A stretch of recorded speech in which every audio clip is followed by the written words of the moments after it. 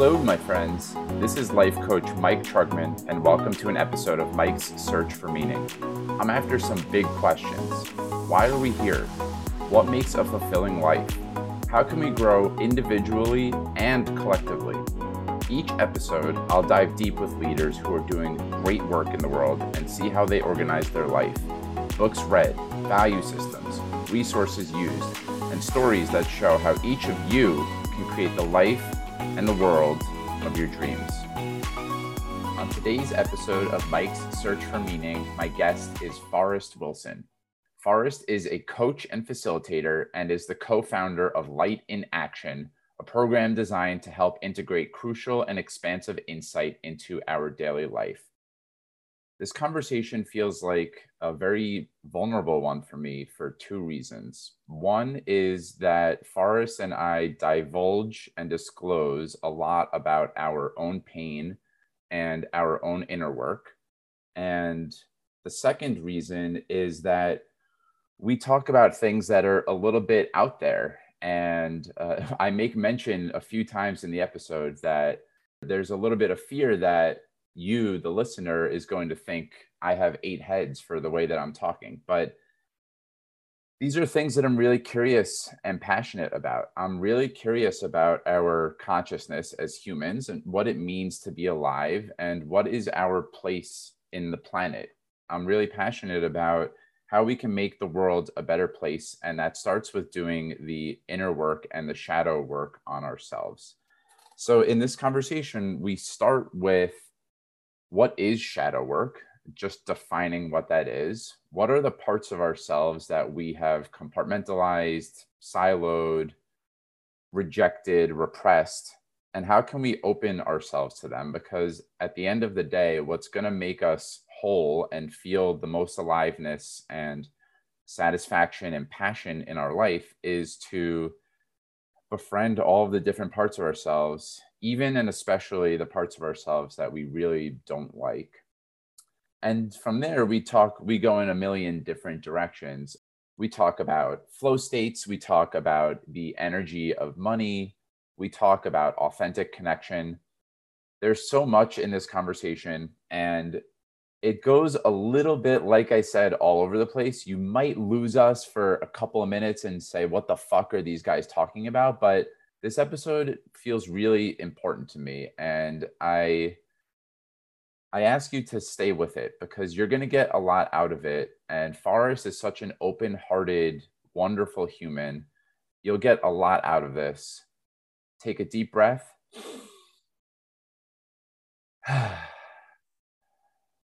And enjoy what Forrest has for us today. Forrest, my man, welcome to the show. Hey, Mike, it's good to be here. Thanks for having me. It's always great to be with you. And I don't think that I brought this to your attention, but I start all of my interviews with the same question. And I'm really curious to hear your answer.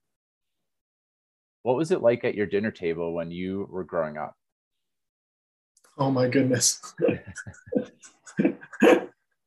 Oh gosh, there's like all kinds of stuff happening to me getting that question. If I'm being real, dinner was a tough time for me as a kid growing up. We oftentimes didn't sit at the dinner table. We sat in front of TV trays and watched television while we ate dinner. I always had a deep longing in my heart to be at the table with my family, to know what was going on. But yeah, it was a tough time for me. Dinners were a place that I remember like a lot of conflict, a lot of fighting. It was oh gosh, there's two things happening to me. I'm present to like some sadness in this, and I'm also present to like, I wonder if anybody from my family is going to listen to this and be really like, oh God, Forrest is talking about childhood experiences at the dinner table. So what feels good for now is like, it was challenging. Honestly, it was really challenging. I feel sadness touching into it. And I'm like scanning in my memory for like some good memories, and I have one. Let me share a good memory. Sure. Share something on the positive side. I remember one time I had a friend over and my sister, and then my father made tacos. and he was picking up some beef to put into his taco, and a piece of beef fell out of his spoon and into the sour cream. And he ended up taking a spoon and covering up the piece of beef in the sour cream to leave for my mom to find later. And we all thought that was just so funny. So I'm appreciating the invitation into remembering some of the good moments at the childhood table as well. Yeah. I appreciate you pausing to check in with that. Maybe another way to, so this isn't about your family and it's more just about you, is maybe a safer way to explore this would be to ask, what were you like when you were a young kid and growing up? Yeah. In that question, I notice there's kind of how I hear I was from people. And also then there's the question of like, how do I remember feeling when I was a kid? One thing I know I felt and that I hear that feels cohesive in the sense of what I felt and what I heard is just a lot of go, go, go, go, go kind of energy. I mean, I was an athlete. I played every single sport besides lacrosse. I played everything else. And I was just like up in the morning, out, like whether it was going for a run or riding my bike and going to a basketball game and then going to play golf and then going to whatever. Like I basically didn't stop moving unless I was eating or sleeping. And I just remember always wanted to, like, I wouldn't say I wanted to be in my body, but that like as a kid, I wouldn't have said that, but I would say that now. Like that was really just a deep passion for me, was moving my body and skateboarding and playing baseball, football, whatever it was, being outside. I rode my bike a lot. So I just remember like having boundless energy and exercising that with my body. And also I remember being super curious. Like I took one of my aunt's old computers and I rebuilt it in my room. And so I had a computer in my room when I was young. It didn't even have an internet connection first. And then I figured out how to do that through a landline. And I used to build these massive train sets all over the house. Like there would be these huge, I would call them Twains with a W. When I was like 4 or 5 years old, I'd spend all the time building trains. And I do remember being artistic. I mean, I drew a lot of pictures. I enjoyed dancing.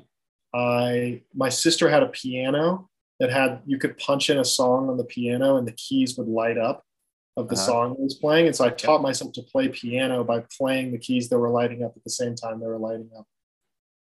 And I was super sensitive. I was a very, very, very sensitive kid. I would cry very easily. I noticed my parents called me radar because I would hear things from like down the street, or I could be upstairs in the bedroom and there would be a conversation going out in the yard and I would know what people were talking about. And so my family called me radar. I had almost like a super sensory capacity to hear things and feel things. So yeah, that's some of what I remember being a kid. Were there, you named before you went into what was, I guess, your own description of yourself, but I'm curious to hear the other labels that maybe you became attached with that other people projected onto you that you didn't feel as connected to. Like what were some of those? I think what's coming up for me is not an answer to your question, but I'm just going to go with what's coming up. I think for me, there was certainly stuff that people projected onto me that I took on, but where my energy really goes is I just don't feel like I cultivated all of who I am. Like I talk about drawing pictures or playing the piano, like that wasn't cultivated in me as much as my like athletic side or my academic side. I did a lot of baseball camps. I don't remember doing a music camp. I did a lot of sports stuff. I don't remember doing like a artistic drawing kind of thing like that. Like I think those were things in me that, like, simultaneously, I just don't feel like culturally those were looked at as intimately. Just growing up in a male body, I think it was easy to see the sports and the academics and stuff, and maybe not so much the artistic side. So I think as I've gotten older, I've gone back to that and gotten into singing and gotten into poetry and playing music and just rediscovered. Sometimes I call it my feminine side. Sometimes I call it my artistic side, creative side, the softer side of me. So yeah, I think that's just what comes up for me is kind of what was cultivated in me culturally. Was it a lack of permission, let's say, that you felt to be a certain way, or was it just, or maybe the opposite of like, well, I'm definitely getting the most praise for being a scholar and for being an athlete, and so I'm just going to keep going back to that. Like that's what seems to be generating the most for me. Or was it a combination of both? I could share a personal reflection if that would be helpful. Yeah, go for it. When I reflect back on my childhood, I have similar, I mean, I wouldn't describe myself as necessarily a go, go, go in terms of my energy as a communicator, but in terms of my physical presence, that was certainly me. I wanted to be outside playing sports all the time and loved to just run around. I had that boundless energy that you were discussing. And I also, if I can reflect back, always had that gentle, sensitive, sweet part of me that I don't know where in or when in time it kind of got a little bit lost in the sauce because that wasn't something that was praised really as being a male, like especially amongst my peers. I, if anything, it was something that I was made fun of for being too nice or too soft or being, you know, more evocative words than that, a bitch, a pussy. And so that became something that I kind of tucked away. And then I just leaned hard on being a good athlete and being a good student and trying to traditionally mold myself into the person I thought I should be. Was so for me, it was there's a little bit of a push and pull. Like I didn't have to force myself to be an athlete. I just leaned really hard on that thing that I was good at and tucked away the thing that was also important to me, but just wasn't being praised. Was that something that was present for you?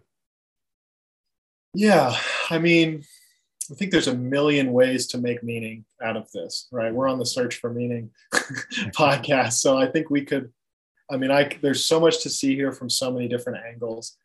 But what comes up for me is that, like, I just become increasingly aware of the nuances of the cultural context that I was raised in and that we were raised in. I mean, you and I are roughly the same age, right? I mean, and when I look back, I see very clearly my parents were doing the best they could with what they had. And I just have immense gratitude for them for doing the best they could with what we have. I mean, in a way, that's what we're all doing all the time. It's just doing the best we can with what we have. And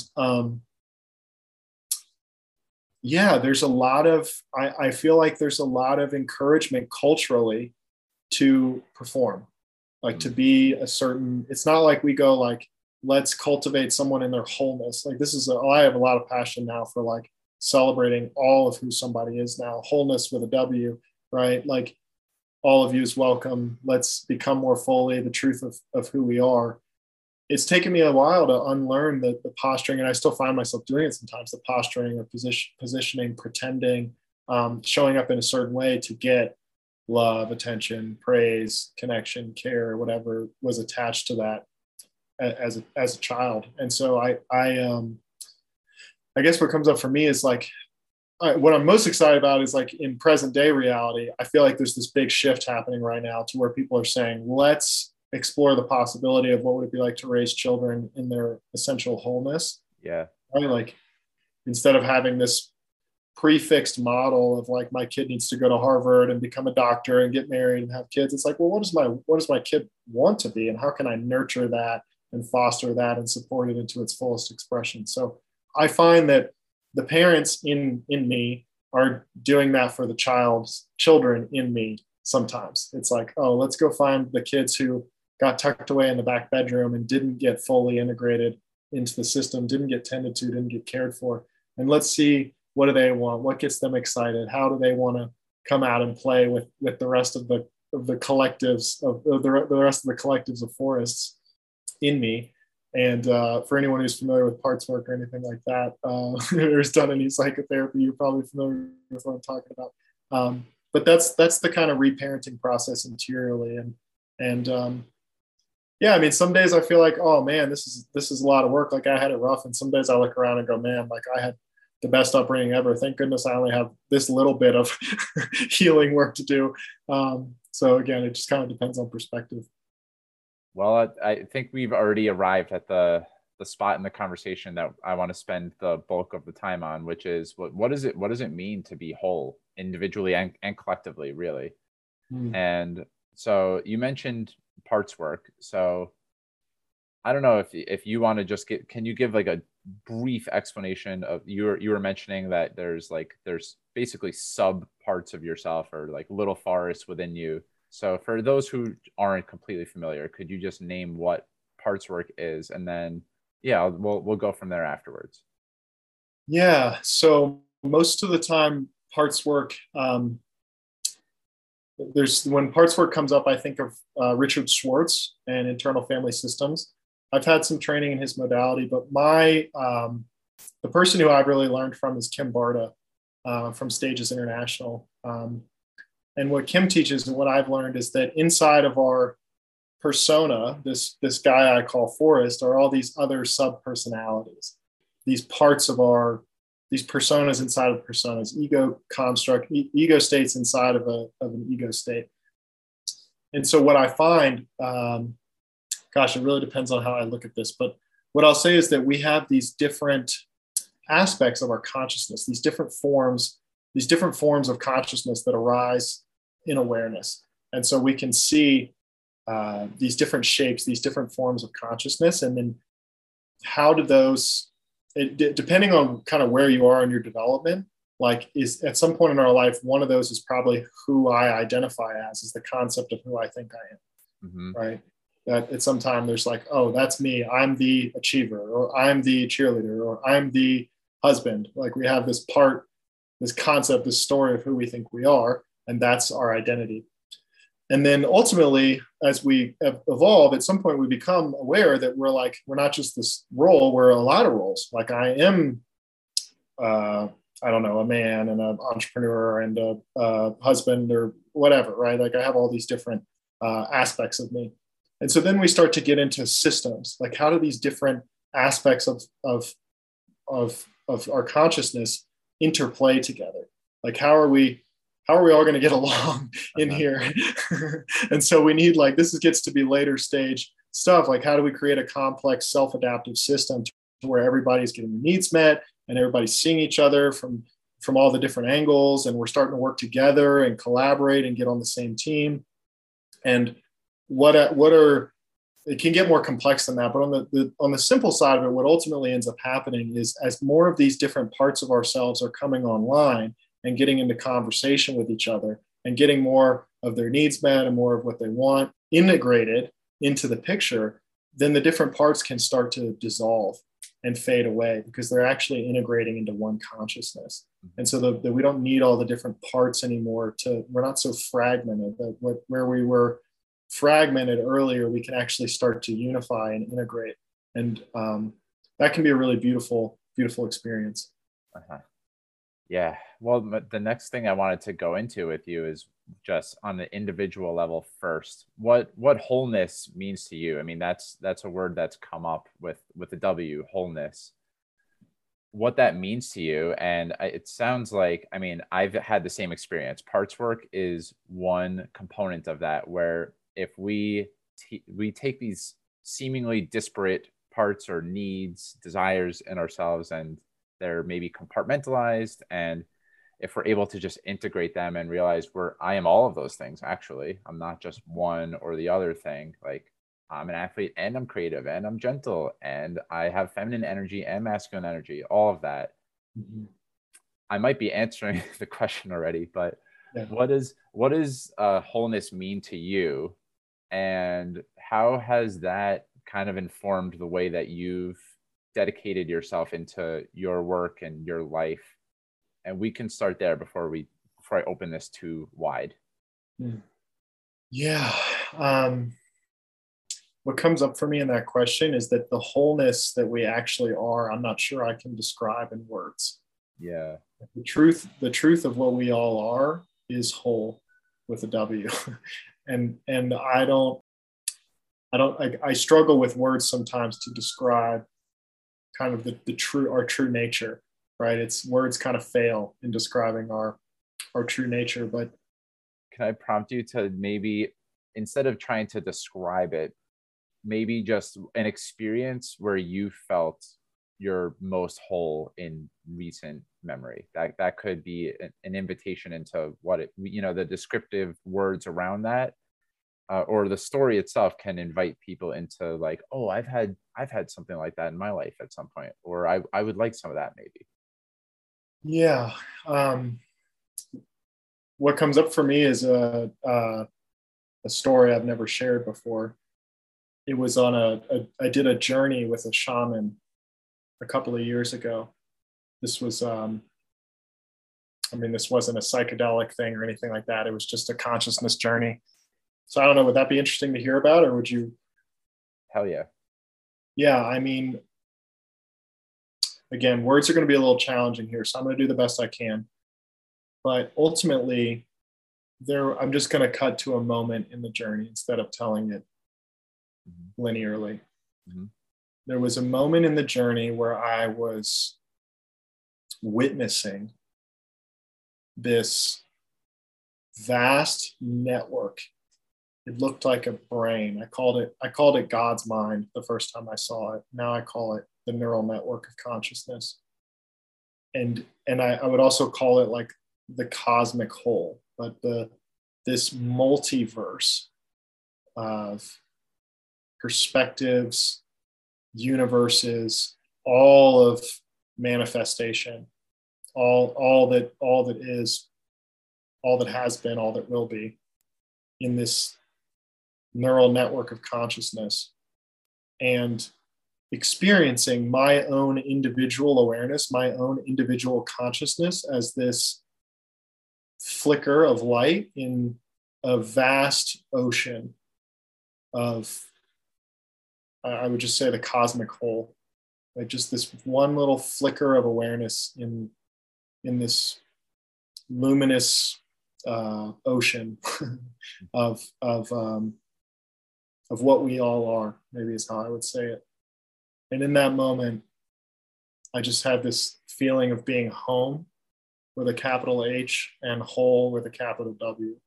It was like, I feel whole, I feel home, like this right here, right now, like this is, right? I don't know what else to say. Yeah. For me, it's, that was a peak experience. That was a moment unlike any other. And now it's pretty magical to see how often I can have that same feeling, even just in day-to-day interactions, sitting at the table or walking down the street or whatever. Just that, it's like, ever since I've remembered it, I've never forgotten it again. Mm-hmm. I can touch back into that feeling, and it's, we're always whole. We're always home in every moment. It's just, are we aware of it? Are we in contact with it? How do you help folks get in contact with it? I mean, in my experience, there's a lot of, there still is, there's just so much cleaning up that needs to be done. And I still catch myself all the time falling into roles of, if I achieve this thing, then I'll feel even more whole. Mm-hmm. So yeah, I'd be interested to hear how you invite folks into that, either as clients, or it could just be yourself even. Like what have you found helpful in remembering, like, we're already whole, we're already home?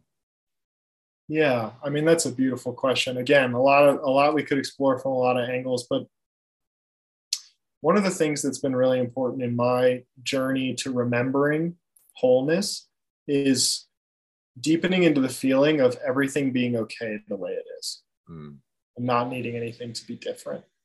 Like, just the more and more I play life, the more and more I become aware of the perfection of this moment. Yeah. And I've spent a lot of my life wanting things to be different than they are, or striving or fighting or resisting, or there's just been a lot of different orientations I've taken to life and to other aspects of myself.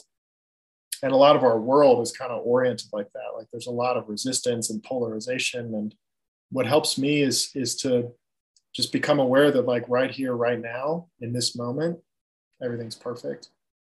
And that's a reminder that I connect to oftentimes. And the reason I'm like catching myself is that it's tricky because in a way we got to also be okay with the parts of ourselves that don't feel like everything's perfect. And so there's this dance of like, we're not going to like spiritually bypass or gaslight or wash out opinions of us that really want something to change. And so it depends what perspective we're coming from. I mean, when I was a little kid and I wanted an ice cream cone and I couldn't get one, there was something really wrong with reality. Like something was broken and I needed to fix it. I needed that ice cream. And so for the little kids in me who feel something like that, I want to honor that and get curious on where the impulse is coming from and better understand them and welcome them in with unconditional love and presence and see what they need and how they can get their needs met. And then as we do that more and more, we become in touch more fully with the aspect of ourselves that can be with everything as it is without needing it to be any different. Mm. And that doesn't mean that we just start using that as an excuse to dismiss all the other perspectives, right? We want to honor every perspective at every developmental level. And that's part of seeing the perfection too. Yeah. This might not be, it's just a curiosity of mine that's coming up. And I don't want to spend too much time on it, but do you have a result or outcome that you've been chasing in your life that you were throwing a lot of your energy into, and then when you kind of just like let go and said, you know, everything is actually fine the way it is, I don't need this outcome to be whole, something else emerged that was far greater than whatever you thought you were chasing in the first place? Yeah, I mean, for sure. But I guess what comes up for me in that question is also like, I think the one thing I want to add too is that it's really awesome to be able to perceive, like to be able to witness the perfection of everything and to know that we can change things. Yeah. And there becomes a point when we can do that from a place that's kind of detached in a way, that's not bound up in what we want to create, and we can do it a lot more functionally from this place. But I also like, I really like seeing the perfection of everything, and also knowing that we can change things. We can change the experience we're having for ourselves, the experience others are having, the experience consciousness itself that's happening. Like we have action, we have agency as that little flicker of light of awareness. So like seeing the perfection and knowing we have agency from a place that's not bound up in what we're creating, like able to create without attachment, without constriction in it or being defined by it. That's a lot of fun. That really unleashes like boundless creativity. And yeah, I mean, to your question, I guess like in my life and when I was bound up in certain parts that wanted certain things, I was defined by the form of consciousness that I was identifying as. And so ultimately shifting from the form to the actual awareness that the form arises out of and falls back into as an identity, that creates a lot of freedom. That creates a lot of liberation, aliveness, and vivaciousness in life experience. So yeah, I would say that there was definitely a time a few years ago when I really just let go of, and this still happens where I find little places where I'm defined by something I've created. But there was a time when I really let go of all that I thought that I was, and then became aware of what we really are. Mm-hmm. Well, this isn't what I would normally do in an interview, but we kind of, before we actually started recording this conversation, we co-created an agenda, let's say, or a list of things that we wanted to go over. So what feels most alive for you right now in terms of an area that you would want to explore and unpack a little bit more? Like one that feels kind of alive for me that we've named a little bit is achieved consciousness versus post-conventional consciousness. But is there an area that you feel more compelled to go? I love that exploration. I feel like personally over the years, I've been in a big shift, and collectively, I feel like we're in a big shift right now in terms of, I call it the fuel, like what sources how we take action in the world. Yeah. And so conventionally, the way I was raised in like hustle culture, grind, work hard, push through the pain, right? Like I was an athlete. I had a hardcore, like suffer through the consequences, like get it done kind of mentality. And collectively, my experience is a lot of us are starting to look around at this industrial revolution consciousness of bigger, better, faster, harder, stronger, and going like, wait a minute, we're wanting to go more and more efficiently. We're wanting to go more and more, like we're wanting to go faster and faster and faster, but where, right? Like, where are we going that it's trying to get to so much faster than we were yesterday? Where are we going? And also, like, what is our claim? Let's challenge the claim or the assumption underneath that wherever we're claiming we're going to get to is better than where we already are now. Mm. And there's a profound, I don't know if everybody's aware of it yet, but there's a profound awareness coming into the collective, in my experience, of like, where are we trying to get to so fast? And what's the claim that that's going to be better than here? And for me, the more and more we come in contact with our essential wholeness and that perfection of this moment, a new kind of fuel comes online that sources our action and agency in the world. And it feels a lot more like joy and spontaneous genius and flow and playfulness and aliveness and vibrant freedom and vivaciousness. It's like the juice and the zest of life, the freedom and passion of being fully alive in this moment. And there's this impulse that's beyond. There's this impulse that comes, who knows, like where this impulse comes from is something we could get curious around, but this impulse that actually leads and invites action in a way that's not constructed. It's not like it's coming from a different place. And so for me, like at some point we get so exhausted pushing through all the resistance and everything, we can actually surrender into and give way to a different way of being. Which feels a lot more like regenerative. So yeah, that's what comes up for me in that question. I really love this topic. Yeah. I want to share my reflection. I mean, this is based on the way that I filter the world. This is kind of how I see or experience what you're saying. There's a notion in a lot of cultures, and particularly in America and Western civilizations, that if we get whatever it is, it can be enough money or enough power, fame, relationships, whatever it is, like whatever it is out there, then we will be able to cultivate that state of wholeness or inner peace or just absolute complete fulfillment. Mm-hmm. And it's something out there, whatever it is. Mm-hmm. And what I hear you saying is that it's already right here, right now. And if we are able to tap into that and go into the exact inverse and try and create whatever it is that we want to create from that place, then like we're already tapped into our potential, and we're not pushing towards something. We're generating instead of pushing, is what I hear you saying.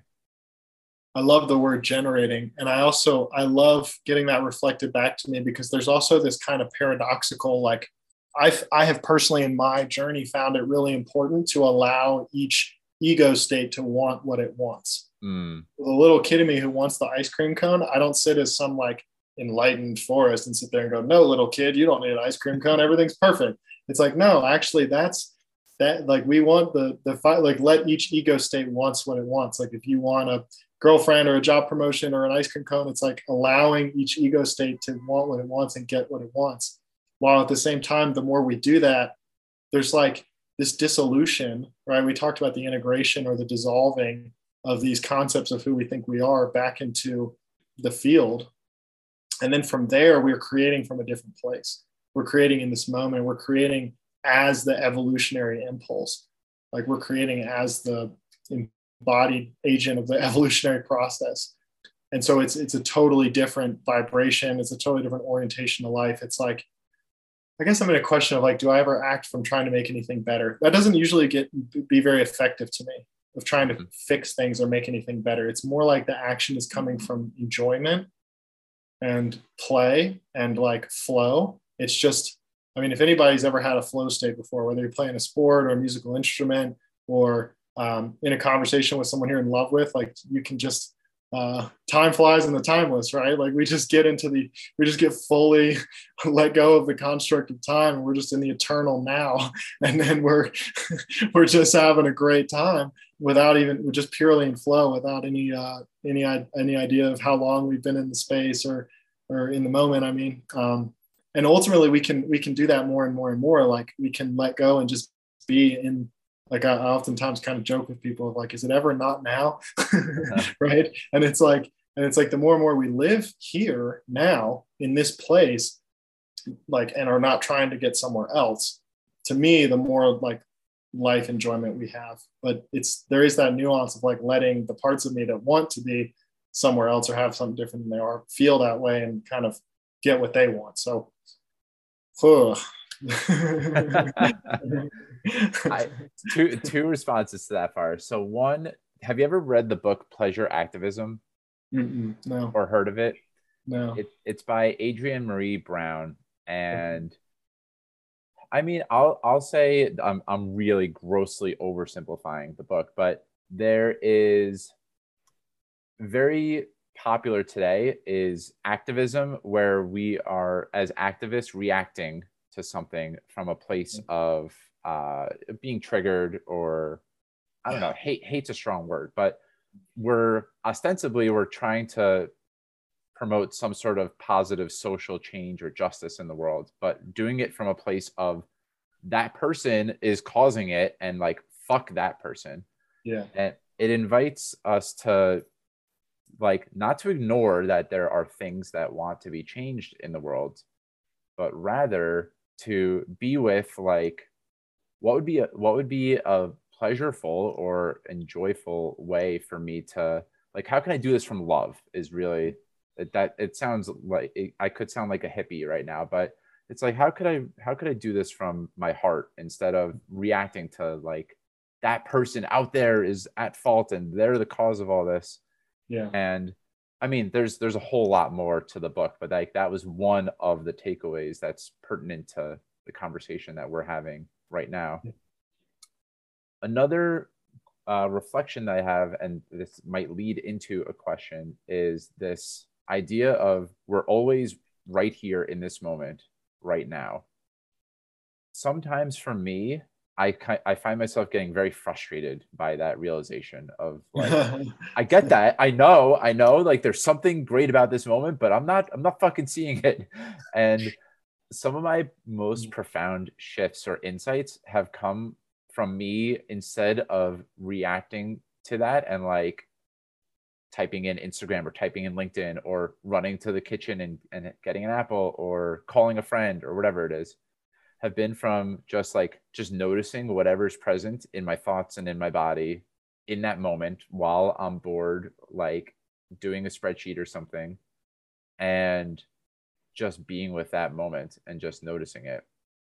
And from that place, it's like, well, everything could possibly be beautiful if I just like, depending on the lens that I have on and the projector that's going on in my mind, it's like I could look outside and everything's beautiful. And this white paint, this plain white paint on my wall is just gorgeous. And so the question that this leads into for me would be like, do you have daily practices around how to cultivate that? Are there tripwires that you still find yourself getting caught on, in terms of like, you know that the present moment is everything, but you're also like just looking out into the future to like one day this blah blah blah? Yeah. I mean, I personally, I feel like it's functional. It's useful to have a vision of a more beautiful world we can all live in for the future. I wouldn't sit around and not enjoy this moment and say I'll be happy only when, you know, that heaven on earth comes into reality. But I do find it pretty useful to have a vision for the future. That's a helpful construct. What comes up for me here in these questions is what we're getting into here is like shadow work, right? It's working with unconscious aspects of ourselves. Shadow is unconscious. It's unconscious aspects of ourself playing out in our life experience. And so in the first example, the activism example, right? Like our enemies are our best teachers, right? Because the question is like, as I'm claiming that you're the worst person and I'm projecting all of this stuff onto you, that you're evil and that you don't care and that you're whatever, right? It's like, well, that's my projection onto you. So where is everything that I'm saying you are live in me, right? So what I do is I get out a piece of paper and I say, hey, asshole, like, whoever it is that I claim is the worst in the world, like, here are all the things you do that trigger me. And I write down each one. You're so insensitive. You don't listen to anybody. You're so hard-headed. You're so stubborn. Like, you're demeaning and degrading, blah, blah, like love Forrest. And then I go and cross out asshole and I write Forrest. And I read back that letter and find where every single one of those things I just projected onto the other person lives in me. And that's how we see our enemies as our greatest teacher and find that which we won't take ownership over and responsibility, that we won't take ownership and responsibility for. And since we can't see it in ourselves, we project it out on the world and on others to see it better. We can actually reclaim that projection and then start to do the work better. So ultimately, if we really want to be good activists and we're getting really triggered by people out in the world, do the shadow work, reclaim your projection, and do the shadow work to resolve the conflict internally. And then you'll be able to move through the world without getting triggered and creating more of that which we're trying to resolve by doing activism work. So the ultimate activism work is to if you're feeling triggered by somebody, to figure out what is touching in you and work that out, so then you can move through the world from a more peaceful, present, loving, compassionate place. Mm-hmm. Right. And then on the other piece, you were talking about like feeling like an aspect, an ego construct, an ego state, feeling like, oh, I don't see the beauty in this moment. Right. And then wanting to do something to get away from the moment, whether it's like go on Instagram or eat an apple or call someone or numb or whatever. And so the question for me is like, well, where is that impulse coming from? Right. Like, the way I would make meaning out of it is like, what am I trying to get away from? And then ultimately, like, to see those two different aspects or maybe more aspects of myself inside of me, and to start to work with them opens up new possibilities to where I can be more fully present with what's happening. So yeah, that's it. We're getting into kind of shadow work stuff here, which is definitely a big passion for me. Yeah. Could you speak more into what shadow work is? And I don't know if you have any mentors, teachers, practitioners who have helped you maybe start to cozy up to your shadows and be able to like have those practices. But yeah, could you just speak more about shadow work and what it looks like in your life? Yeah, totally. So shadow is pretty simply just our unconscious, like what unconscious aspects of ourself playing out in our life experience. That can be a lot of things. That can just be something we took on as a kid that's not actually true for us. It can be like the projection I was talking about earlier, projecting onto the world. It can be splits inside of us. One part of me wants to go on a date. One part of me knows I need to study, right? Like, but I might not be aware of half of that. But yeah, shadow is unconscious aspects playing out in our life experience. And my biggest mentor in shadow work has been Kem Barda, who I mentioned earlier. And I really appreciate his orientation because his psychotherapy approach is informed by shamanism. And so actually, if you look back at shamanism, they tens of thousands of years ago had a much more powerful form of psychotherapy and being able to do psychosomatic healing that now psychotherapy is just starting to catch up to in the modern day world. And so I've really been privileged to learn from him and learn with him. And actually we are working together now. We have this shadow and light journey together that includes the depth work and the healing work and the shadow work with also the awakening work. And my passion for shadow work comes from, to me, shadow work is really how we become more fully who we are. I mean, when we talk about wholeness, it's like including all the aspects of myself that have been out of my awareness or have been disallowed or disowned or repressed or traumatized, right? Like there's a lot of different ways that a lot of different things can create shadow. But the more and more that those come into the light and come to resolution, there's different kinds of resolution. But as they come to resolution, my experience has been, I just feel so much more whole and at peace and able to just be here now. So yeah, to me, shadow work is so liberating. Yeah. Is there a part of yourself that you had the most resistance to, that it might have taken a while for you to open yourself up to this part of yourself? And I would love to hear. I'll share again on my side.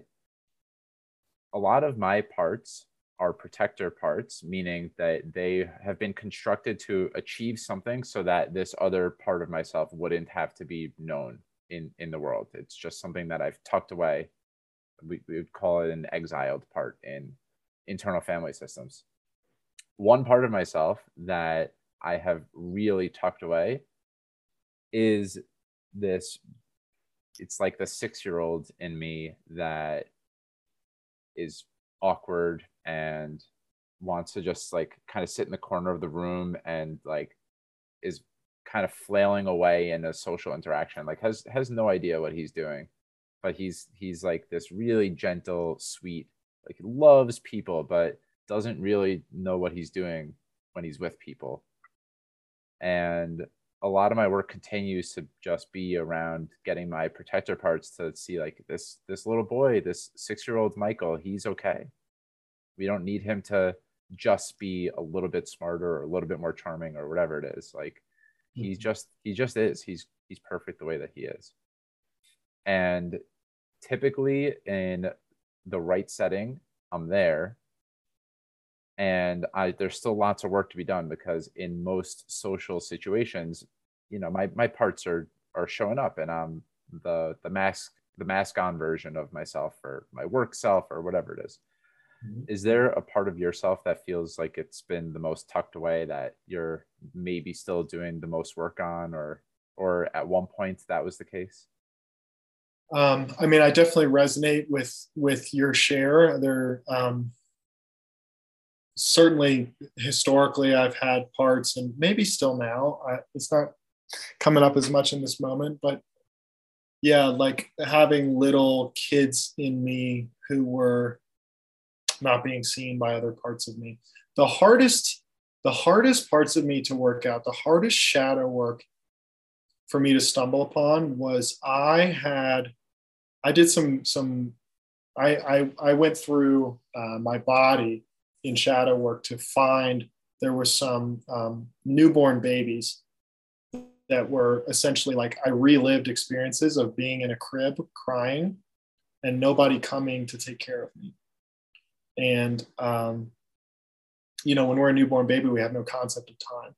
So being a newborn baby, lying in a crib, crying out for attention and not getting it, I'm in the eternity of being alone. And that part of me, that newborn child in me, and I'm just present to like, this could be triggering for people listening. So I'm feeling a lot of tenderness and care right now. But that part of me felt like the world was a cold, dark, scary, unwelcoming place. And I walked around with that for the first 25 years of my life, 26, 27 years of my life, without having really done shadow work. I just walked around the world feeling like, on some level, an aspect of me, like sometimes you feel like the world's warm and welcome and great, but there was always this newborn toddler in me who felt like the world's a cold, dark, scary place.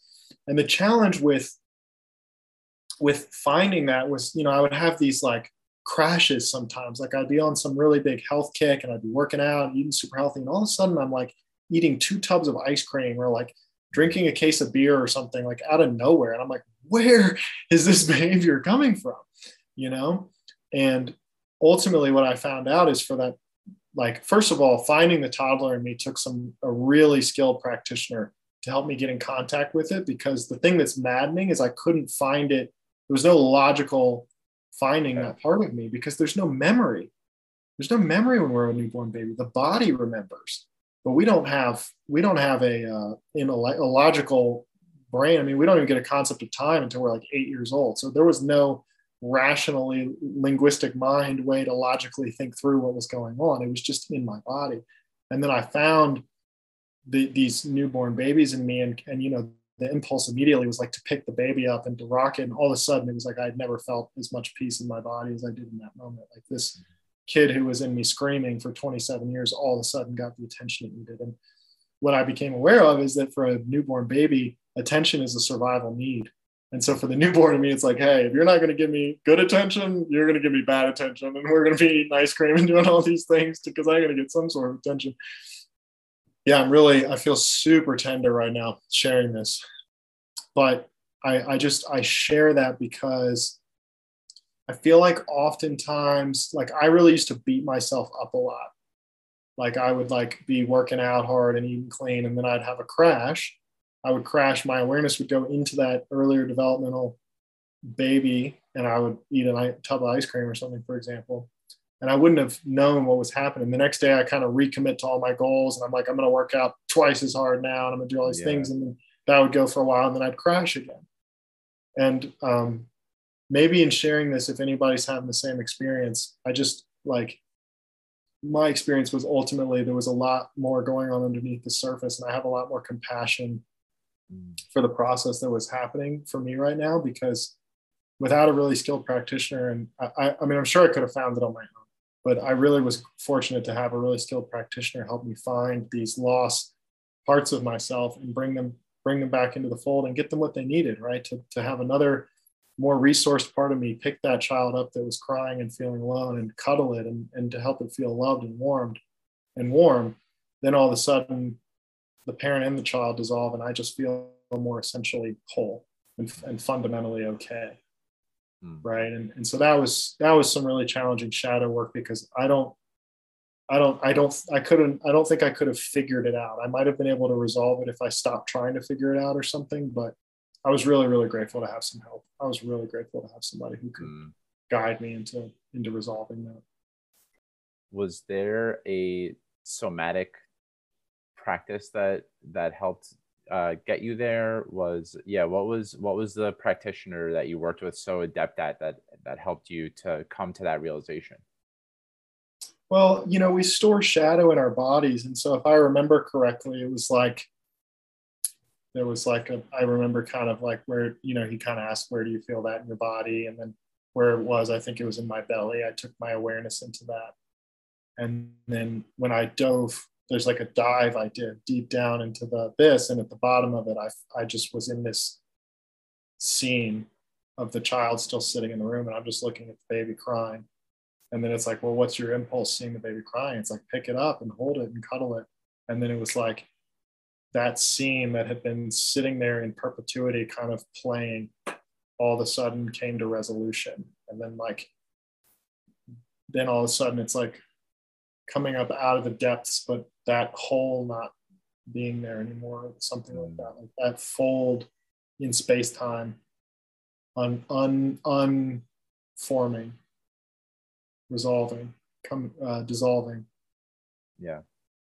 Well, thank you very much for sharing that. Man, I certainly, the part of me that I already named can relate to that part. And I'm noticing I have a similar reaction to a lack of attention, let's say, or a story that I'm not getting the attention that I want. And one thing that's been really present, and I've spoken about this a lot with my wife, is when I'm with her and she's on her phone, I can get very reactive very quickly. Like I get into all sorts of defensive, angry postures around that. And yeah, I'm wondering, there's clearly more work to be done there. And I'm just making a kind of a note of that for myself as that's something to explore. And I love the willingness to go there. And I think that's going to be of service to all of my listeners who I'm sure have some sort of similar experience. So thank you for naming that and for going there. I wanted to segue from here into vision, which is something that you brought up, and holding that space for, we've already covered a decent amount of ground now on what it means to be whole and to really embrace the beauty of this moment. And I would love to talk about vision and like what's the greater world that you're excited to be part of the creation of right now. Yeah, thanks. And I'm just having a lot of appreciation for you and your, what I experience you as courageous and vulnerable, sharing what you've shared around your parts and the work that you're up to. And just feeling a lot of appreciation for you sharing, and also for the space to share. So thanks. And that's a great segue into the world that I am excited to be a part of and am a part of and helping to create, which is, to me, a world where we all feel safe to be all of who we are.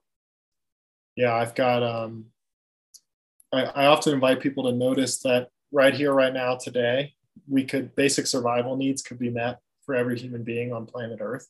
Like, we're not lacking resources or technology or anything. It's just the systems that we have built on planet Earth are oriented towards different outcomes. And so if we shifted to a different vision, a different outcome of basic survival needs being met for every human being, some really exciting possibilities and transformations become evident to me and become possible. I mean, first of all, a lot of us spend a lot of our time working to meet our basic needs. And so with basic needs being met, a big question is, what would we do with our time? And I don't know the full extent of that answer, but some things that do seem to be evident to me are that we would pursue our passions and cultivate our competencies, we would cultivate our curiosities and our competencies, and we would actualize our essence. We would become the more embodied expression of the truth of who we are as like a human potential experiment, right? It really starts to go from like a survival-based consciousness to really like, what are we capable of, right? Mm-hmm. And so for me, like inviting people into that possibility, I don't feel like I need to solve that. I just feel like the more of us become aware that basic survival needs can be met for every human being, then the more we can kind of in a decentralized, organic way can emerge that collectively. If we're holding that in shared awareness, we can collectively emerge that together. And then for me, human potential is a huge question mark. I don't know if there's a bound on what we're capable of. And for me, like, curiosity is the engine of learning. So if we're cultivating our curiosities and pursuing our passions, we're all going to be lifelong learners. Mm-hmm. We're all going to be on the lifelong evolutionary developmental growth trajectory. And so for me, like, it just gets really exciting around, and I'm also holding simultaneously that there's kind of the light side of this and the shadow side of this. So the light side is the human potential and what are we capable of, and the freedom and the aliveness and pursuing our passions and cultivating our curiosity. The shadow is that oftentimes as we're opening up into that potential, right? We talked about shadow being unconscious aspects of ourselves playing out in our life experience. Well, as we become bigger and more expansive, we become aware of more unconscious aspects of ourselves that are playing out in our experience. So there's also, I mean, if it's not evident to everyone by now, there's a huge collective trauma work process happening right now where it's so evident that, you know, at some point in our personal development, and what's become true for us as a species, is that the nourishment for our continued evolution is through all the wounds that we haven't, like, and traumas, whatever. I define trauma as residue, like when we have an experience and we couldn't be fully present with the experience when it was happening, that those moments that are frozen in space and time, those calcifications or dehydrated structures in the fabric of consciousness are where, if we can, if and when those are resolved, we are more liberated into the potential that we all are, into more fully who we all are. And so there's like this vision of a creative world of basic survival needs being met and us pursuing our passions and becoming an interplanetary species and exploring space, inner and outer, and healing our planet, cultivating intuitive gifts and mystical capacities. And, you know, who knows what we're capable of, truly, like, who knows? And at the same time, the path for me, like I often say, every wound is a womb. Like, the path into that new world is to go through, is to do the depth process and do the healing work to fully, to grow up in a healthy way, right? We have hundreds of thousands of years of human history, and a lot of it's been pretty traumatizing. Mm-hmm. Genocide and war and colonization and human trafficking. I mean, there's been all kinds of traumas, and the Holocaust. I mean, the part of us being able to grow into our potential in a healthy way is for us to now, as a species and as individuals and in our collectives, to look back and say, what do we need to tend to?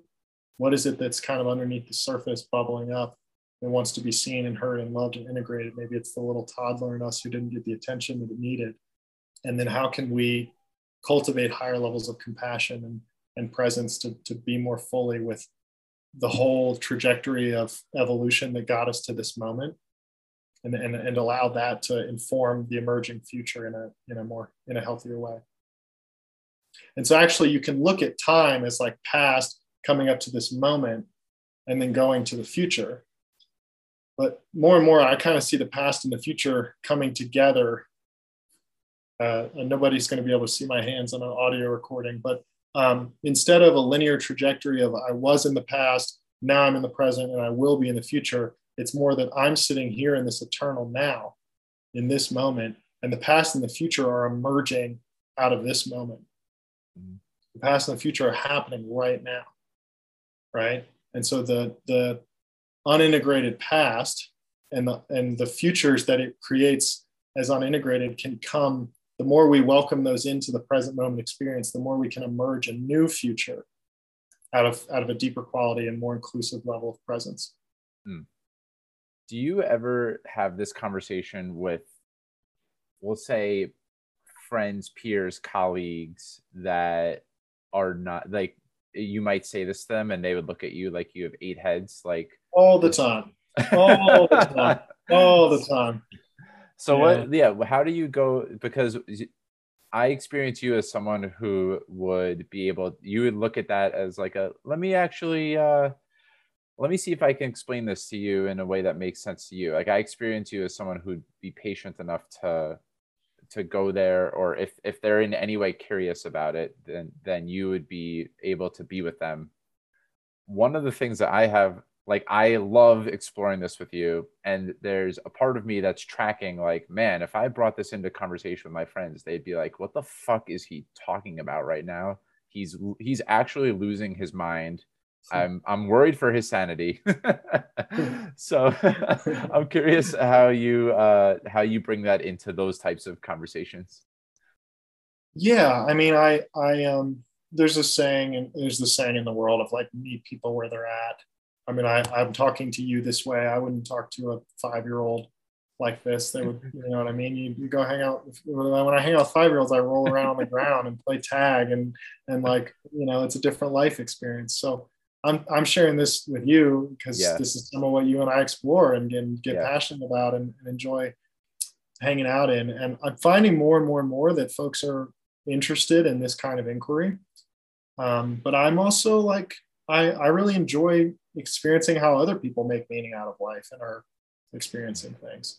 So I sometimes I can get a little narcissistic and a little like, oh yeah, like this is my view of the world and everybody needs to conform to that view because I am so freaking important that like that's the right way to view things. And I find I don't enjoy life as much when I'm oriented from that place. And when I mean, having compassion for that perspective in me, and also going like, hey, like there's a lot of different perspectives to take, and they're pretty cool to see the world, to attempt to see the world through others' eyes and through different perspectives. That brings a more, I don't know, more robust life experience online. So I don't know, is that useful? Is that helpful?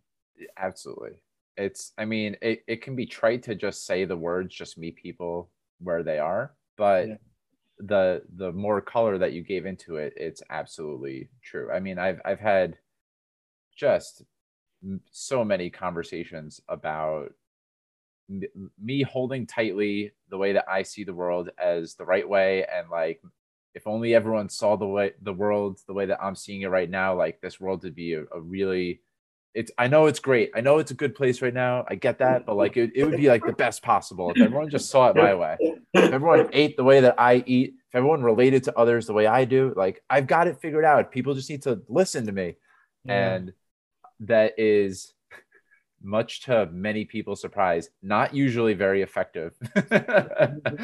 And when I can hold the space for, this is what lights me up, and I'm going to go for that, even if other people might think that's crazy. And the fact that they are where they are is beautiful too.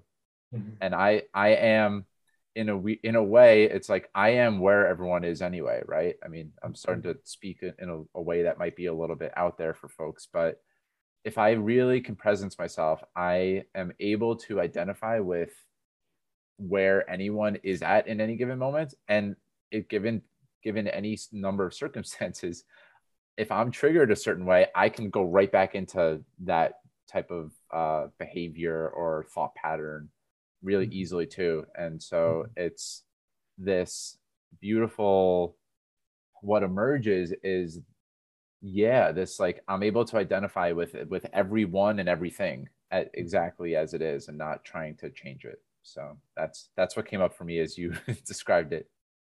Yeah, that it reminds me of that neural network of consciousness, like this vast web of perspective taking, and we are that. From one perspective, we are all those perspectives. Yeah. Depends on how you look at it. But now I'm just kind of playing with words. Yeah. Well, another thing that before we dove into the conversation, we spoke about exploring was this idea of like what is possible through me instead of it being this efforting thing that I need to do or that anyone needs to do to get something done. Like, what if I allowed whatever it is to just go through me? What if I allowed my life to be through me and not to me or by me or whatever other language you want to use? And I would love to hear, again, we've already gone a little bit out there in the way that we're languaging things, but what does that mean? Like, what does through me mean in the lay terms? And then what do you feel is possible from that place? Yeah, I mean, I noticed like a little dance party in me as you asked this question. It's like, wow, this feels really fun. I think when we were talking about this, what was coming up for me is like oftentimes as I'm orienting in the world, I look at myself, like if you take humanity, for example, we've got what, 8 billion people on planet Earth right now, something like that. And so sometimes I look at humanity as a super organism. And I go, wow, as this human being, I am one cell out of 8 billion cells in a larger body of humanity, right? And then you can extend that out. I mean, you could do that and include all of life. You can do that and include the planet itself. You can do that and include the entire universe and the cosmic whole, right? And so for me, I find a lot of truth in that, actually. Like a being that the I is not separate from the larger interconnected whole. And so as I use this metaphor of like, as I go from being the puzzle piece to the puzzle, right? There's this question that often comes up in me of like, what can we do through me? Mm-hmm.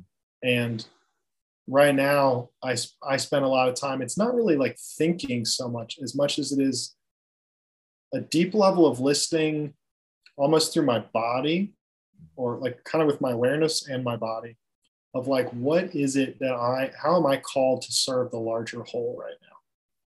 Right? Like, what does like, if you think about our bodies, our physical bodies, like there's a lot of conversation going on between different parts, you know? And for me, as I connect to the larger whole, there is a felt sense of like a calling, like I'm feeling called to here. I can be of service of here. Like the whole needs this. And it's not so much like, I don't spend a ton of time like trying to logically figure it out, but there's a feeling, there's a real feeling of like a pull, of a calling, of an animating, energetic impulse that the more and more we attune to that and let it inform the way we move through the world, the more I find we're kind of led through life, and life leads us, life acts through us. Yeah, I'll say that for now. How's that? Yeah. There's a couple of things that are coming up for me. So this could sound really grandiose and big. And so there's like one thing I wanted to name is something as simple as singing a song to your family or something. That could be a very much a through me, or we'll call it maybe a flow state type of experience where it's not, you're not stuck in your mind or thinking all sorts of different thoughts about like, how is this person going to perceive this, or is this are they going to laugh at me, whatever. Like, you're just there in the moment. And I think art and good films, among other things, good music, all have a way of tapping into that human part of us in a way that language sometimes isn't capable of doing. So there's the component of, it's not just about changing the world or like, you know, creating this huge vision or whatever it is. Like, I think it's accessible to everyone. I know that it is. I know that you know that it is. That's one of the things that came up for me. Another one that's less tangible, and now people might go, oh, this is Mike that has 8 heads. We had Mike just now that made a lot of sense, and now here's 8-headed Mike, but here I am. Another thing that came up for me was, so in parts work, there's like looking at us, the individual body that we are, as a collective of different subparts. And so, you know, there might be like an achiever, there might be a skeptic, there might be someone who's a people pleaser, whatever. Like, those are very familiar parts, that roles that a lot of us can identify with. That there's an integration within our self as one body that can be really transformational. And like, that's always where I would invite people to start. And what I hear you speaking of is that if you're plugged in enough to that, then you realize, like, I'm an integrated self with 8 million other selves, and like even more than that. Like, it's more than just humanity. There's life force everywhere, and like, we're all created from the same thing. And that whether or not we believe in God, like, I think we all can sense that there's something bigger than us out there that can't be figured out by our brain. No matter how hard we try to figure out everything, it just is there. And again, like, music and art can really tap into that, and movies. And it can be really terrifying in my experience, or it can be really liberating to realize, like, wow, like, we're so connected. Everything is connected. And there's like a oneness that might emerge of like, that person out there that I'm blaming and that I think is different than me and that I have all these grievances against, like, we're one and the same. And you didn't really bring this into the conversation necessarily, but if I can presence myself to someone that I have lots of judgments against, like Donald Trump is a big part of my, if I'm doing some sort of loving kindness practice, it's like, think of someone that you love, and then think of someone you're neutral, and then think of someone you hate. It's like, all right, hey Donald, good to see you again. If I'm able to really just presence myself to, like, he is actually, I'm going to be careful with this.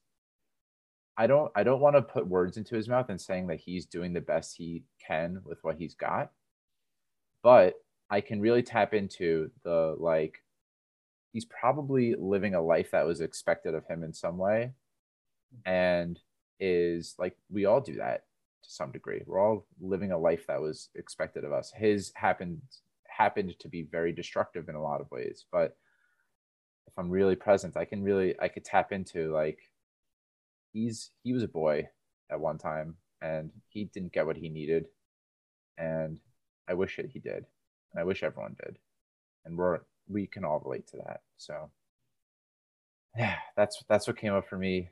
Those were a few of the thoughts of the many that came up as you were speaking about that. Yeah, I've heard some developmental, evolutionary, shadow informed perspectives on Trump's upbringing and stuff. But I actually have more energy around what you were sharing initially, which is at some point in our development, if we hit, oftentimes when people hit 5th person perspective, a 4th person perspective is when we really get into parts work and doing internal family systems and this kind of stuff. But oftentimes what happens when people hit 5th person perspective is you can look at, like, humanity and every single person as a part of you. It's like, all of a sudden, what was before internal parts inside of this human being I call Forrest, now all the human beings on planet Earth are parts inside of me as conscious awareness, right? And so there's a different orientation that comes online, which is why it's really important for us to do healthy developmental work as we're growing. But yeah, I guess I oftentimes say we see the world as we see ourselves. Yeah. And so the universe is a pretty beautiful mirror. Yeah, it's ultimately right. Like one of the best things that we can do as any human being is become aware that we manufacture our triggers. Mm-hmm. Right? If I get triggered by something, I am manufacturing my trigger.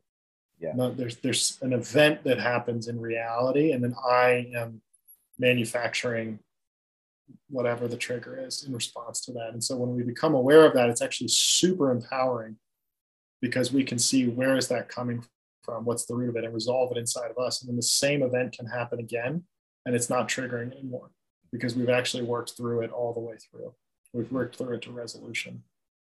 And so even if we have an awareness that of, let's say we're at fifth person perspective, that doesn't mean we're done with shadow work. Everybody's got shadow. Like, I don't know if I've ever met a human being without shadow. I got plenty. So, as we walk through the world, we meet somebody and they trigger us, and then we're crashing.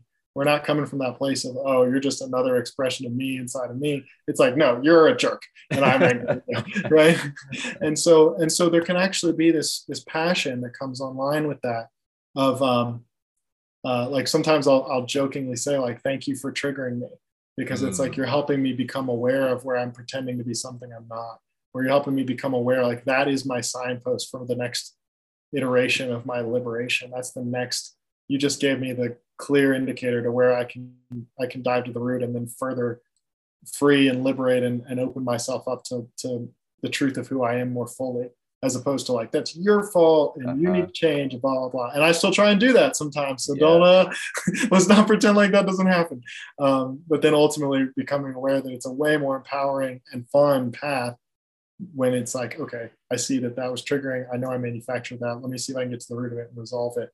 And then I don't even need you to be any different, because now you can do that same exact thing and it's not going to trigger me. Yeah. And that's really, really juicy. Mm-hmm. Well, before I share my reflection, could you name what first person, second person, and third person perspective would be? We talked about fourth and fifth there. Yeah. So first person perspective is when we're first born into the world, we are the center of the universe. Mm-hmm. Right. First person perspective is like, I'm looking around. When we're a newborn kid, we don't even know there are other people. Right. Like, truly, it's just, we are looking at the world and we are the center of the universe, and it's my world and you're just in it. And then at some point in childhood, we switch, and you can see this with little kids, like a little kid who's in first person perspective thinks if they put their hands over their eyes that you can't see them, because they can't see you. Mm-hmm. I'm wanting to check if that's first person or second person perspective now. Don't quote me on this. All right. First person perspective is, I'm the center of the universe. I'm looking out at the universe like it's my world. You're just in it. Second person is, I can imagine, like, we can go in our minds right now and you can imagine what it's like to sit here and be me looking back at you. Mm-hmm. Right. You can take a perspective of an other. Yes. You can imagine I'm sitting here. Maybe you can imagine I'm looking at a computer screen talking to you. Maybe you can imagine I can see your face. Maybe you imagine I can see your background, what's behind you. Right. Yep. So you're able to take the perspective of another. So that's a evolutionary perspective taking capacity, a new thing that we could do that we couldn't before. Third person perspective is objectivism. So imagine now with our mind, we can go off into the corner and see what would it be like to look at the two of us having a conversation. Mm-hmm. And so there's the objective point of view. And so we see with the mind, we could go over to the side and look at the two of us and go, oh, maybe, for me, my objective view, like, those guys look like they're having a good time and they seem pretty friendly and they're laughing and smiling. And it seems like they're pretty present with each other and having a nice conversation. So that's me taking a third person perspective, objective, fly on the wall kind of view of you and me having a conversation. And then fourth person perspective is that third person objective point of view is culturally and contextually informed based on the context that the person who's taking that perspective grew up in.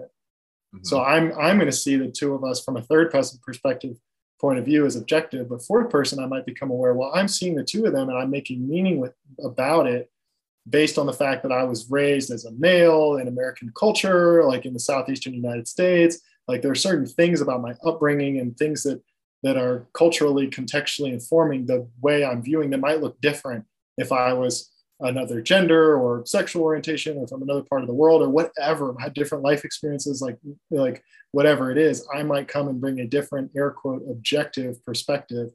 So that's the fourth person perspective, is we become aware of context. Uh-huh. Okay. Thank you for that. One of the things that before I ask that question that I wanted to bring into awareness is I know I've brought this into conversation with you before around the conscious leadership group. I know that you're familiar at least with the work that they do and the book, The 15 Commitments of Conscious Leadership. And yeah, one of the, like, to make this really practical, something that we can take around, like you were pointing to the fact that anything that triggers us is just that we're carrying some sort of narrative or story within us that's why we are triggered by it. It's, if we just looked objectively at what happened, we don't need to get triggered by it. It just has been coded as such in our body or mind in some way. And in the 15 Commitments of Conscious Leadership, it points to the facts that could be recorded as being something that only a video camera would be able to capture. And so a really simple cultural one would be like, if you said something vulnerable to me and I had like a frown or a smirk on my face, you would make some sort of meaning about that as like, oh, like why are you judging me? Like, what? You might get really reactive to that, right? And there's a distinction between, like, my face is just put in a way right now where my brows are furrowed and my lip is curled up, and I guess there's probably a point in someone's work where they could get to that stage where they at the very least are able to distance themselves or like have the reaction. And then another invitation from the book would be to say, the story that I'm making up about your face being like that is, and then you could check that story with the other person instead of like, you're judging me, you always do this, blah, blah, blah from there. So yeah, there's the simple act of like, when we see something that's triggering to us and just naming like, the story that I'm making up about this right now is, I have found that to be transformational in the types of conversations I have when I'm activated. Totally. Beautifully said. Totally. Yeah. I mean, I say the one of the most powerful sentence stems that you can use is it true? Yeah. And then whatever it is. And I find, I mean, in my personal experience, at least 90% of my interpersonal challenges are unchecked assumptions and unchecked conclusions or unchecked stories. And so it's like, is it true that you're judging me right now? Right. And that just helps an unchecked assumption become into shared awareness. Or, you know, I have like you said, you know, I have this feeling I'm creating the story, you're judging me. Is that true? Totally liberating. It creates this, it fosters connection in a way that you would not anticipate, because it's not accusatory, and it's vulnerable in a way of, you're distancing yourself and you're admitting maybe like, scared, I'm in some sort of contraction. So and just to add one more nuance there, something I'm really noticing in this game is that we also have to notice if that lands. So if I really get to my most defended, my most tender assumptions that I'm checking, sometimes I'll go like, oh, is it true if you would love me less if it turned out I failed or something? And someone goes, no, but I might not let that in. I might have all this armor up and someone goes, no. And I'm kind of like, well, I still don't believe you. And I'm just going to kind of carry on with the assumption I was still carrying. And so just one nuance is like, okay, I'm saying, hey, would you love me any less if I failed? And you say no.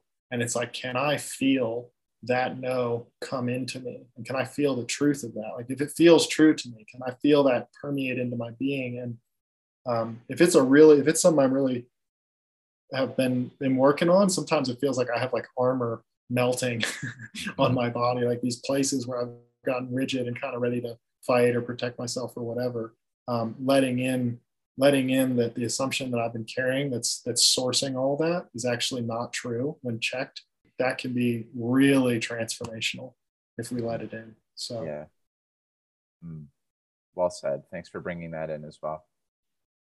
Well, one of the only areas that I had marked down that I wanted to explore that we haven't yet is around money Hmm. consciousness. And I know that this is an area that you've been exploring more recently. Mhm. And what is money consciousness?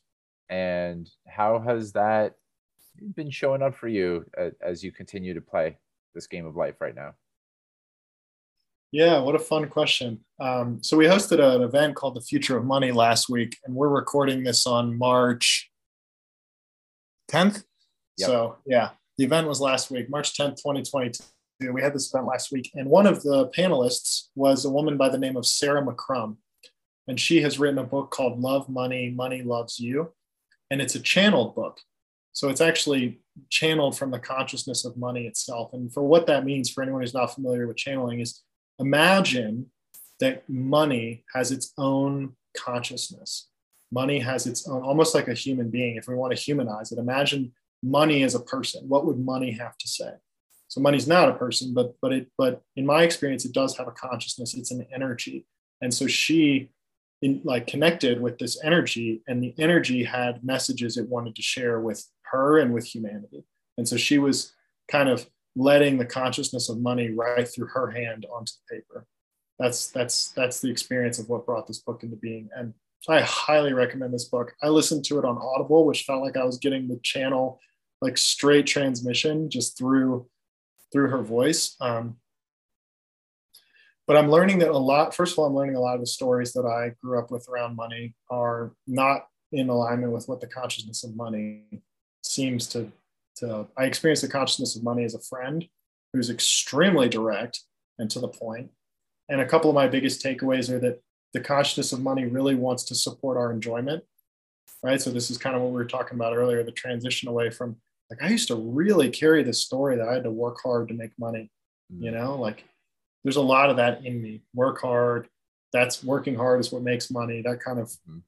story and meaning making perspective. And so I've been letting that go and really starting to see some results and some like seemingly like feedback from money in the universe saying like, hey, if I follow my enjoyment, and number two, if I'm in service, Yeah. and the more I'm in service, the more money I make. And if that service is infused with enjoyment, that to me is like what the consciousness of money is really wanting to support. So that's me paraphrasing and simplifying a 60 chapter book in 2 sentences. But what I'm finding is that in my opinion, we're in this inflection point in the evolution of humanity. Like we're in this major transformational time, this major transition. In my opinion, from where I sit, we have outgrown the world as it is, and we're opening up to an entire new way of being, new culture, new systems, new institution, new technology, just new way of walking through life. And to me, money really wants to be a creative, collaborative, co-creative partner in that process.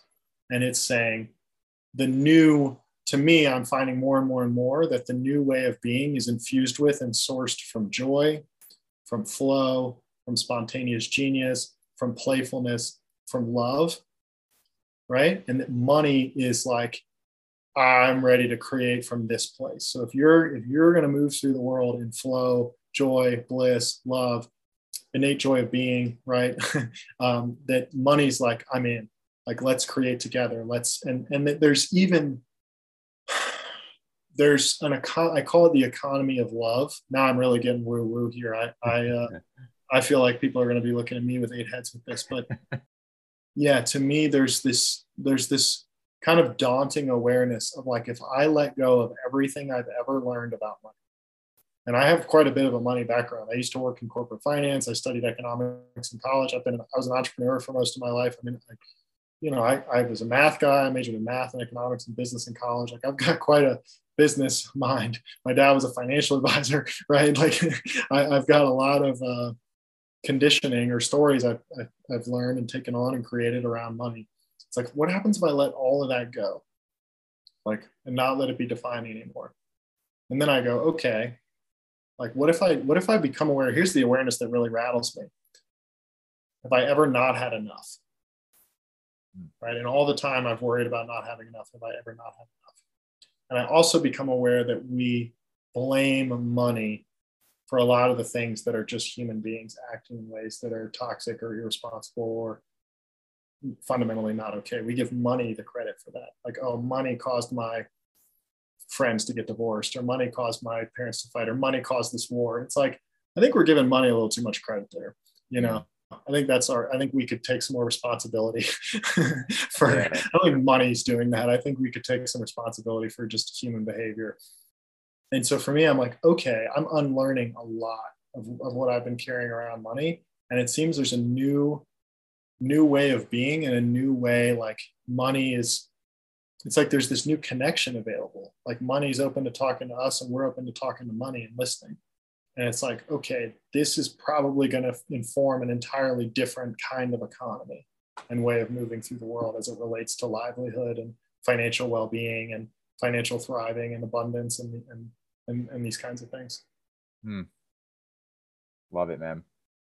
Well, that book is definitely on my radar. It's something that I want to look into. And with regard to your 8 heads comment, man, we're deep enough into this conversation that people are they're already experiencing us to have however many number of heads. So I'm here for all of it, man. Were there any topics that we haven't hit on yet, or any threads that you want to continue to pull on before I go into more of like rapid fire types of curiosity questions of mine? Yeah, what my biggest curiosity is, I would love to hear. You and I have gotten to hang out in some different contexts, some different kinds of calls I convene, some other places we've gotten to hang out. But I'm curious, like, what you're noticing in the collectives. Like, I know you're in the monthly town hall collective, would be a great example. Like, what are you noticing from where you sit is happening in the town hall collective? What are you noticing is coming alive or being made possible in you and others in the space? And like, how's that informing how you're seeing the world and what's happening right now? Well, I'll speak to the town hall collective that you have galvanized and created. What feels possible in that group is what I would normally bring to another group in my life and be looked at as like, you got your head in the sky, like something's wrong with you, for like, there's no way that's possible, but like, keep on dreaming like a little kid, but like, here in adult land, we're just going to go out there and get things done. So being part of a community like that, it helps me tap into that. The deepest of my heart's desires is, if I am able to really strip all of Michael down and get to my core, one of the things that I'm really lit up by is this, a lot of my journey has been healing myself, and that has gone through nutrition. That's been through therapeutic modalities, movement, connection with nature. And yeah, one of the possibilities that emerges from that is like, what if this was possible for everyone, like you've named before? And being in a group like your town hall collective, where everyone, I say that, and everyone is like 2 fists in the air and is like, fuck yeah, how do we do this? Like, let's get this started. Instead of being in a group where it's like, okay, go sit back down at your desk and just get your job done, has been something that I'm working on integrating into my everyday life. Right? That's like, it's not quite there yet. I still work part-time in accounting, and I think that if I had the courage to like really bring that to a conversation with my coworkers, like, the more that I open myself up to any person, the more pleasantly surprised I am that like, oh, we all kind of want this. We just have different layers of armor up that are protecting against this. Yeah, what it's evoking for me is like, I'm holding the space for that.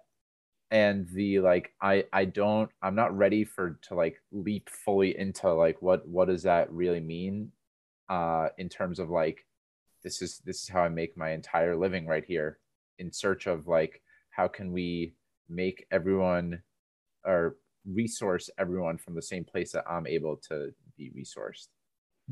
And so it highlights both the things that I love most about human potential, and also the kind of my shadows that I get to pay more attention to and continue to do work on.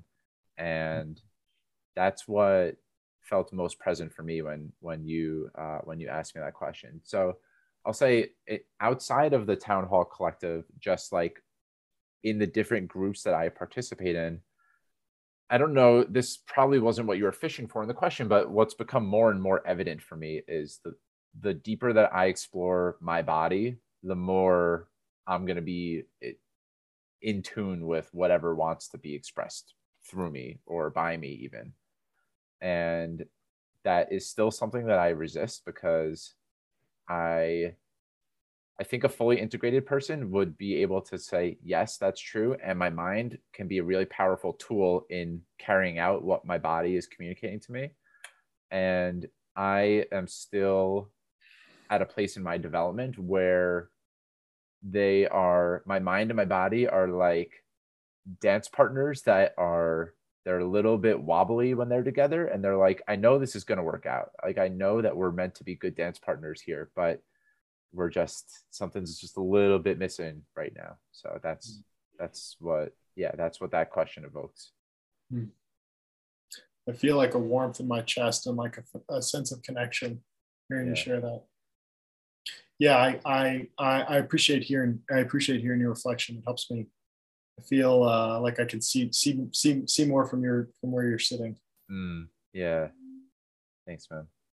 Well, I'll just say too, if you're up, are you open to a reflection or an impact? Yeah. I've been really impacted by how you show up in those calls, and just I experience you as really courageous and vulnerable and open, and it's really inspiring for me. So I just wanted to share some appreciation. Thank you, my friend. Well, I just have a couple of more questions before we wrap this up. This has been a fun one. I want to celebrate how fun this is, and I love getting kooky with you and exploring just the beauty and complexity of this world and our experience as humans on this planet. So I just wanted to name that. One curiosity that I have is I've been asking all my guests this question recently. What's an everyday, ordinary moment that brings you great joy? Watching the sunrise. Yeah. Watching the sunrise. Do you wake up every morning to watch the sunrise? I did not do it today because it was 5 degrees here in Boulder, Colorado this morning. So I guess what I would say is I do it as much as I can. I do it when I feel called. I haven't seen it in 2 or 3 days, and I feel kind of wonky now because it definitely like sets my circadian rhythms, and when I release cortisol and melatonin and like all my rhythms kind of in harmony. And so my body's a little bit like, where is nature? What is happening? I feel a little like sterile or something right now. But yeah, watching the sunrise for sure, and as much as I can, and would love to do it. I watched it every day for years, and I would love to have that going again. So anyway, I watch it when I can. I enjoy it whenever it happens, for sure. Awesome. What's something that most people would be surprised to learn about you? Or that, like, what's an absurd thing that you love? And if it would be helpful, I could share something on my end. Yeah, go for it. That sounds awesome. So in recent years, there's been a movement, or like a strong gravitational pull towards like doing this deep work and exploring human potential. And then a weird shadow that emerges from that is like, I start to shun all my unenlightened parts or something like that. And so one thing that I get great joy from that, it's like, it's been there forever for me, is this show called Impractical Jokers. I don't know if you've ever heard of it. Yeah. I mean, I don't care how evolved or unevolved or whatever I am. Like, if I watch that show, I am going to crack up, and it's going to be a full belly laugh no matter what. Like, I just think they're hilarious. Totally. Yeah. I love hearing that. Yeah, I love hearing that. Gosh, if we are trying to become enlightened so we don't find Impractical Jokers, I don't know if I want to be enlightened. That sounds awful. That sounds terrible. I'm like looking around my bedroom for some inspiration. the question is, what's something weird about me or something people might not know, right? Yeah, it doesn't have to be weird. It could just be something that people would be surprised to learn about you. Like, I don't know, you love to play an instrument, or it could be anything. I'm just going to go with what's coming up for me. I love taking cold showers. Hell yeah. I love taking freezing cold showers. It makes me breathe deeply and it helps me feel in my body. And I actually love it. It's not like a thing I do to suffer. It's like I sometimes prefer the cold. I feels more alive. And I love being in the mountains. I just moved to Boulder like 4 days ago. And I used to live in Boulder, so it's not like I've never been here before, but I'm back and I just like, I'm looking at the mountains out of my window as I'm talking to you right now. And I just feel like concretely on planet Earth, I just feel like I'm at home. Yeah. And I love being in the mountains. It makes me so happy. Yeah. Well, before I ask my very final question, where would you point listeners to connect with you? Yeah, beautiful. So my website is Forrest with 2 R's, Forrest B.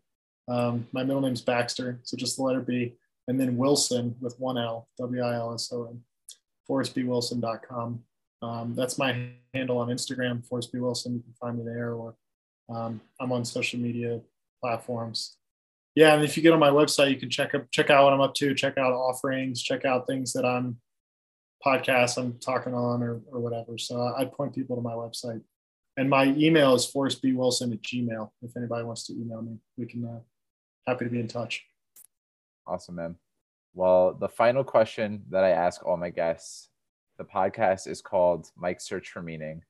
And I want to know, in your terms, what does it mean for Forrest to live a meaningful life? You know, I find more and more these days, like meaning is what we make it, right? Like we make up meaning.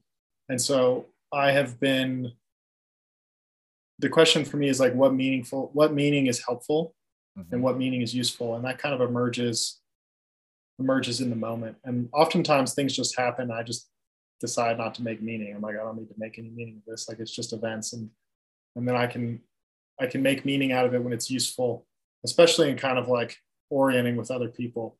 But even still, I kind of want to engage the question. And I guess like, so I remember after my father passed away, I was reading Man's Search for Meaning, Viktor Frankl, and also, what's his name? Who wrote 7 Habits of Highly Effective People? Is it Charles Duhigg? No, Stephen Covey. Stephen Covey, 7 Habits of Highly Effective People. And in the second one, he has begin with the end in mind. And you visualize your funeral and who's there and what do they have to say about you. And this was a pretty catalyzing exercise for me. I was reading both of those and thinking a lot about my own death. But if I go to the meaning of my life, I tend to just go to my funeral and see who's there, what do they have to say, like how do I feel about the life I lived. And you know, like beyond, like meaning to me is in the linguistic mind. Like that's in our rational mind. We make meaning out of life. And I'm just amazed by the depth of connection we're able to, like what's underneath the meaning, right? It's like at some point we become aware the linguistic mind just can't fathom reality. Like we can't understand all of what's going on in this moment. And there's something bigger to touch into for me. I guess I'm saying all this because in a lot of ways I've let go of meaning making. I find it helpful sometimes, but like in terms of putting meaning into things, like sometimes I find that useful. I'm giving kind of a meta answer on your question. I'm like deconstructing meaning right now, but yeah, sometimes I create some meaning when it's helpful, I guess is what I'll say. I notice I'm probably making this more complex than it needs to be. And the simplicity on all the other side of complexity is probably something like a meaningful life is fun, blissful, and connected. And yeah, I feel like a sense of letdown in me. Like I didn't knock the closing pitch out of the park very well, but I'll just let it be what it is. Yeah, I appreciate. I'll just say that I appreciate the both naming meaning is simply what we make of it, and there's an invitation to just be with whatever is, and the visual of starting with the end in mind and picturing like what do I want people to say about me at my funeral. I think that that's an image that all of us can relate to and resonate with. And man, it's hard to imagine a better way of spending 2 hours, and the time flew by, man. And I so appreciated having you on and exploring all of these deep curiosities of mine that a lot of times I don't feel safe exploring. And it's always so much fun to be with you, man. And I really appreciate the connection that we have. And every single time that we speak, it feels like we're more and more deepening the friendship and co-creating this kind of a emerging world, and being a part of it. So thank you for being on and for your continued presence, man. And yeah, man, that's all I have to say about that. Yeah, thank you. I feel really warm and fuzzy hearing that, and I'm also very grateful. It's an honor to be on your show, and I appreciate. I feel stretched and challenged by all the questions today. I really appreciate where you've invited this and this exploration, and yeah, just appreciate your presence and your heart as always. It's good to be with you, and good to be here. Yeah. Thank you very much. And to all the listeners, I hope that you have a good rest of your day or night. And even if you think that me and Forrest have 30 million heads, take good care. Thank you. Lots of love, everybody. Lots of love. Thank you so much for taking time out of your day to listen to Mike's Search for Meaning. If you enjoyed it, please subscribe, share this episode with your friends, and leave a review. I look forward to seeing you next time, my friends. And until then, stay safe, stay well, and keep living with purpose. Peace.